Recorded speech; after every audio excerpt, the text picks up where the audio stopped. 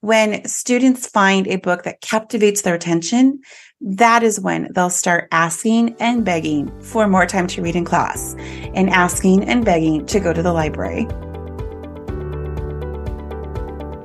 Hi there, I'm Carolyn Wall, your host of the Middle School Cafe podcast, a podcast specifically for secondary ELA teachers looking to close the achievement gap. I'm a 20-year veteran teacher who still loves being in the classroom. Tune in each week as I reflect on my own teaching experience to bring you lesson plans, strategies, and stories that will help you develop your students as readers and writers.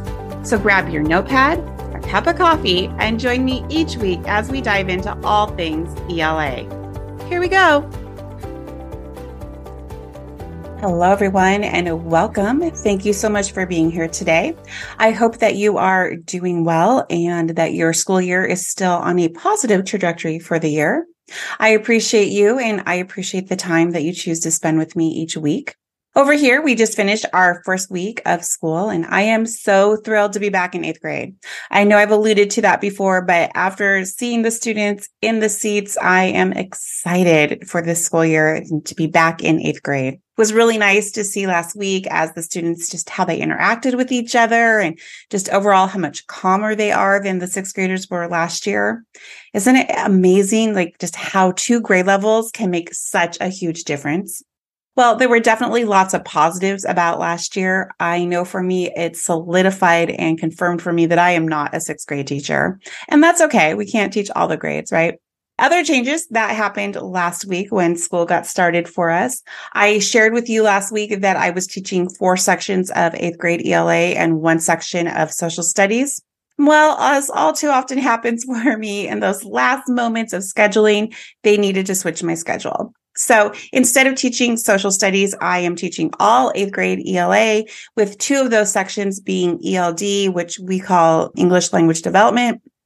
It might be English as a second language in your district, or ELL, English Language Learner. It's kind of all the same thing. So I'll have 2 sections and it's all 8th grade ELA. So it's going to be an exciting year. And while it's going to make planning definitely easier for me, I am a little sad that I'm not teaching any history this year. Maybe next year. My schedule always seems to change. This is my 3rd year in this particular building, and every year my schedule changes. It's one of those things that I notice about working in such a large district and having multiple endorsements. So I'm just teach whatever they tell me to teach, which is totally fine. This year, I'm excited about 8th grade, and I still get to work with my teacher bestie. So for this year, it's going to be amazing. All right, enough about me. I'm sure you're not interested in that. Let's jump into today's episode. As an ELA teacher, you know that my goal is to ignite a genuine passion for reading within my students. Achieving this means finding that delicate balance where a book is not only enjoyable, but also aligned with their current reading ability. It's about providing the right amount of challenge to promote growth without overwhelming students, because we know if they get overwhelmed, that they're just going to put the book down, and then it's going to be a battle to get them to pick it up again. Ultimately, my aim is for students to read, comprehend, and enjoy the books that they choose. And I'm pretty positive that most ELA teachers would agree with that. I have always been an advocate for choice reading, and how that has looked in my class has definitely shifted over the years, but I've always encouraged students to read books that they choose. And now, with many states and districts mandating a canned curriculum, I think it's even more important to set aside time for students to read books they enjoy. Even if all you can give is 20 minutes per week, it is so important for students to discover the joy that stories bring. If all a student ever knows about reading are the short stories and novels that someone else picks out for them, how are they ever going to develop a love of reading? How are they going to discover that the world beyond their own doorstep? And how will they engage with the ideas of other cultures? Reading does so much more for our students. It goes way beyond simply learning how to read the words on the page. I have many thoughts on this topic, and I could probably do a whole podcast on why I believe canned curriculum doesn't work, but I feel that the people that need to hear that are probably not the ones listening to my podcast. So I'll set that aside for now. Today, I want to talk about how to help students find the books that they're going to enjoy. How do they find their just right book? Discovering the ideal book with a student entails more than simply matching it to their reading level. It's about creating a reading experience that is genuinely tailored to them, one that captures their interests, sparks their imagination, and presents reading challenges that they are equipped to tackle. So a little bit of a challenge, but they can handle it. When students have access to just right books, their reading confidence and motivation soar, leading to improved literacy skills, a lifelong passion for reading. We play a pivotal role in facilitating this process for students by curating diverse classroom libraries, offering guidance, and providing time for students to simply enjoy their books. Independent reading time is so important for students to find that genre they love, to find that book that's really going to make a difference and an impact in their life. Before I start independent reading with my class, I just want to get my students excited about reading. I want to build the anticipation before I ever ask students to pick out their own book, or even before I ask students to read in class. I do this by having a lot of book talks over several days. And if you're not quite sure about a book talk, or you feel a little nervous presenting books, you can head over to last week's episode where I shared how I put a book talk together for my students. And then I also gave a couple of examples of books that I've book talked. And actually, at the time of this recording, I've actually already presented both of those books to my students. To build curiosity and anticipation, I do a lot of book talks. I talk about books in a variety of genres. I talk about the books that I like, and I share books that I don't personally love, but I know that my students might like them. In the first week of school, I simply want to share stories. I may read a short story to my students or play an audio of an author reading their story. I just really want my students to engage with the idea of storytelling. I also try to have a variety of books available for students to pick up and touch. I have students explore the books on our classroom shelves. I might place a stack of books on their desk and just ask them to kind of scroll through them. This can be a formalized process, or it can be casually just browsing. It's not important how the students get the books in their hands. It's just important to get books into the hands of students and build some excitement. It's really no different than retail marketing. Stores know that if they can create a display that entices you to pick up an item, the likelihood that you're going to purchase that item goes up significantly. If it's in your hand, the percentage of people who buy it goes up significantly. So if I can get books into my students' hands, then I can get them to open the pages and read the book. And this is the perfect time, too, to just kind of make a plug for utilizing your classroom library. Your school library should be seen as an additional resource for you. And so if you don't have a huge classroom library, check out books and bring them into your classroom. School library can offer a wider selection of books to meet the various interests and needs of all of your students, way more than you can do in your own classroom library. For many students, the trickiest aspect of independent reading lies in selecting the book, one that's not only appropriate for their reading level, but also aligns with their interests. So how do I help my students in discovering that elusive just right book? I actually start the conversation by giving students permission to abandon a book. That might seem like a strange place to start because we want our students to read and we don't want them just picking up a new book every single day. But by having the discussion that you don't expect your students to love every book they pick up, or that if they start a book that you are not going to make them finish it, it takes a lot of the pressure off of students to find that perfect book the first time. So just like us as adults, students won't enjoy every book they pick up, and that's okay. In fact, it's really all part of developing a healthy reading habit. We need to normalize the idea that it's perfectly fine to stop reading one book and try another book. There are several books I can think of that I have started and stopped, books that I have checked out from the public library that only to return after reading a couple of chapters and didn't like it. All right, back to the retail scenario. When I go shopping for clothes, I search the entire department. I touch the fabrics, I pick up shirts, I try to match them to pants. I might even try them on. Sometimes I purchase them, and sometimes I'm like, oh, this just isn't for me. I tried it and I said, no, thank you. That's the same with students picking out books. Not every book is going to be for every student, and that's okay. Ready for students to start picking out their own books, I ask my students to think about 5 questions when choosing a book. While interest plays a huge role in the student's willingness to read, that alone is not enough to keep them reading and keeping them along their reading journey. Question number one I have my students ask themselves is, can you understand the majority of the words on the page? When helping students determine if a book is a just right fit, one of the primary indicators is their understanding of the words on the page. Essentially, we're searching for that sweet spot where the majority of the text is understandable with just a handful of challenging words that offer an opportunity for vocabulary growth, but not so many that the unknown words impede their ability to comprehend the text. Picture it like this. When students can comfortably engage with the story and its ideas without constantly stumbling over unfamiliar words, they're on the path to discovering that right book for them. I know for myself, if a book has too many words that I don't know or interfere with my ability to understand the book, even as an adult, I would stop reading that. And I would expect my students to do the same thing. If they don't understand the words, they are probably not going to enjoy the book. And if they don't enjoy the book, they're probably not going to be as willing to pick up another one. Finding a balance between familiar and challenging words not only boosts their confidence, but also ensures that they can fully immerse themselves in the narrative, making the reading experience enjoyable and rewarding, thus making them want to pick up another book. Question number two that I have them ask is this book the right reading level? And I'm not talking about the Lexile. I am talking about, are they going to be able to grow from this? It is perfectly acceptable for a student to occasionally read a book that's below their reading level. I do it, others do it. It's perfectly acceptable. But in order for them to grow, they need to also be reading books that offer a challenge. So yes, Just Right books can offer students challenges, learning opportunities without making the reading experience feel impossible. Imagine a student who's reading a book and comes across a word or sentence that they've never seen before. Instead of giving up and feeling frustrated, they're genuinely enjoying the book. They're able to get the meaning based on the context and continue on. If that happens, then this is a strong indication that the book is a good fit for them.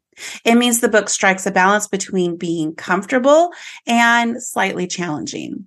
It's like finding a hiking trail that has some uphill sections. And yes, those uphill parts might be a bit harder, but they're also exciting because they provide an opportunity to grow and get stronger. And they often lead to really amazing views or maybe a waterfall or something spectacular.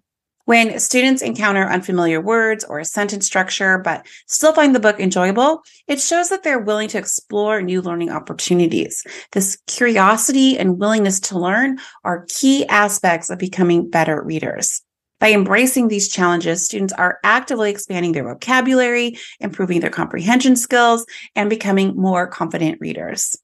Question number 3 that I have them ask themselves is, can you explain what you just read? Before a student chooses a book, I ask that they read a few pages. If they can retell or explain what they've read, it's probably a good fit. This is an important question because there are students who are capable of reading and sounding fluent, but have no ability to restate what they've read. There are students who can read and sound like they're high confident readers, but really all they're able to do is recall the words on the page. Reading the words on the page and comprehending the text are two different skills, related, but two different skills. During reading conferences, if a student can retell the story, it shows that they're not just reading the words on the page, they're understanding the story. They can explain what the characters are feeling, what happens in the story, and what the author is trying to tell us. Being able to retell the story is a skill that is important because it demonstrates that they're not just reading for the sake of reading. They're not just sounding out words. They're not just recalling words, but they're getting the idea of the story. They're learning from the story. They're immersing themselves into the story. They're getting into the heart of the story. So when we see our students telling a story, it's a sign that they've found a book that's really clicking with them. If after reading a chapter or two, they're not able to explain or give details about the story, it may be an indication that the student needs a new book. This is where I would have the conversation with a student about maybe why they picked the book. Are they really interested in it? And if I need to encourage them to abandon it and try again. This is often where I will find those students who just feel stuck and don't really believe that you're going to be okay with them abandoning a book. All right, question number 4. Is the focus of the book or topic of the book of interest to you? Yes, interest definitely plays a part in the story. If you're not interested in what's happening, you're not going to read it. I, as an adult, wouldn't. If I don't want to read horror type stories, as we've talked about before, so I'm not going to read that. That's not a topic that interests me. A just right book holds a student's attention effortlessly. When a book is interesting, captivating, and aligns with their interests, they will stay engaged from start to finish. This sustained attention is a powerful signal that the book is a just right fit. I would also caution, though, because sometimes there's too much emphasis on the topic and whether or not the student likes the topic, meaning that a student so vested in a particular topic that they will struggle and not make progress in books that are too hard for them. So keep that in mind as well. When a book can hold a student's attention, it's no longer just about reading. It's about embarking on a journey. And isn't that what we want? It's about discovering new places, meeting interesting characters, and exploring ideas that resonate with them personally. When students find a book that captivates their attention, that is when they'll start asking and begging for more time to read in class and asking and begging to go to the library. All right, question number 5. Are you enjoying the book? Enjoyment is a fundamental aspect of reading. If students are enjoying a book, they are more likely to be engaged, motivated, and enthusiastic about reading. When they're enjoying a book, they are likely to be more invested in the story or content, making it a positive reading experience. Ask the student, are you looking forward to reading time? If a student is looking forward to reading a book, it's a strong indicator that it's a good fit. It suggests that they are eager to find out what happens next in the story. Ask the student, are you connecting with the story? A strong connection to the material can enhance their enjoyment and make their reading experience more meaningful. If a student feels a sense of empathy, or if the story resonates with the characters, or if the themes mimic their own experiences, it's a good sign that the book is a well-suited book for them. By asking these questions, students can assess whether a book is a good match for their current reading level and personal interests. It's important for students to find books that challenge them just enough to improve their reading skills while still providing an enjoyable reading experience. Above all, our goal is to cultivate a deep and abiding love for reading in our students. This seems impossible at times, and believe me, I know. It's about connecting students with books that act as the catalyst for their imaginations, books that enthrall them, books that evoke excitement at the prospect of what lies on the next page. This is the essence of what reading should be: a joyful adventure, a limitless source of wonder and delight, never a cause of frustration. As a middle and high school teacher, our impact on students' reading journeys is immeasurable. By expertly guiding them towards these just right books and giving them permission to abandon books that don't resonate, we grant them a sense of autonomy over their reading choices. In doing so, we empower them to not only become skilled readers, but enthusiastic ones.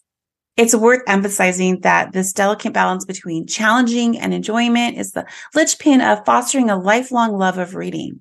When students feel that they have the freedom to explore a variety of books tailored to their individual tastes and abilities, they embark on a journey of self-discovery and personal growth throughout literature. They understand that reading isn't just a chore, but it's a gift, an opportunity to explore new worlds and grapple with complex ideas and savor the beauty of language, all the things that we want our students to do, and all the things that language arts teachers we just love.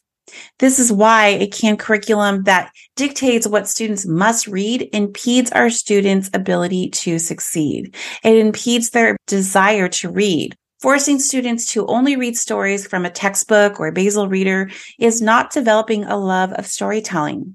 It is not giving students the freedom to explore their interests and develop their own ideas. There certainly is a place for asking students to read classic literature, but there is so much more out there, a whole world of ideas that students should have the opportunity to explore. My commitment to helping students find just right books, in essence, is a commitment to enriching their lives.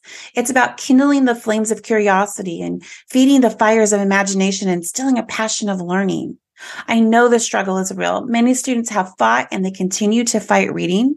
This is why I started the podcast, to share ideas about teaching and how to help fellow educators, fellow teachers dealing with the struggle every single day. I myself deal with this every single day in the classroom.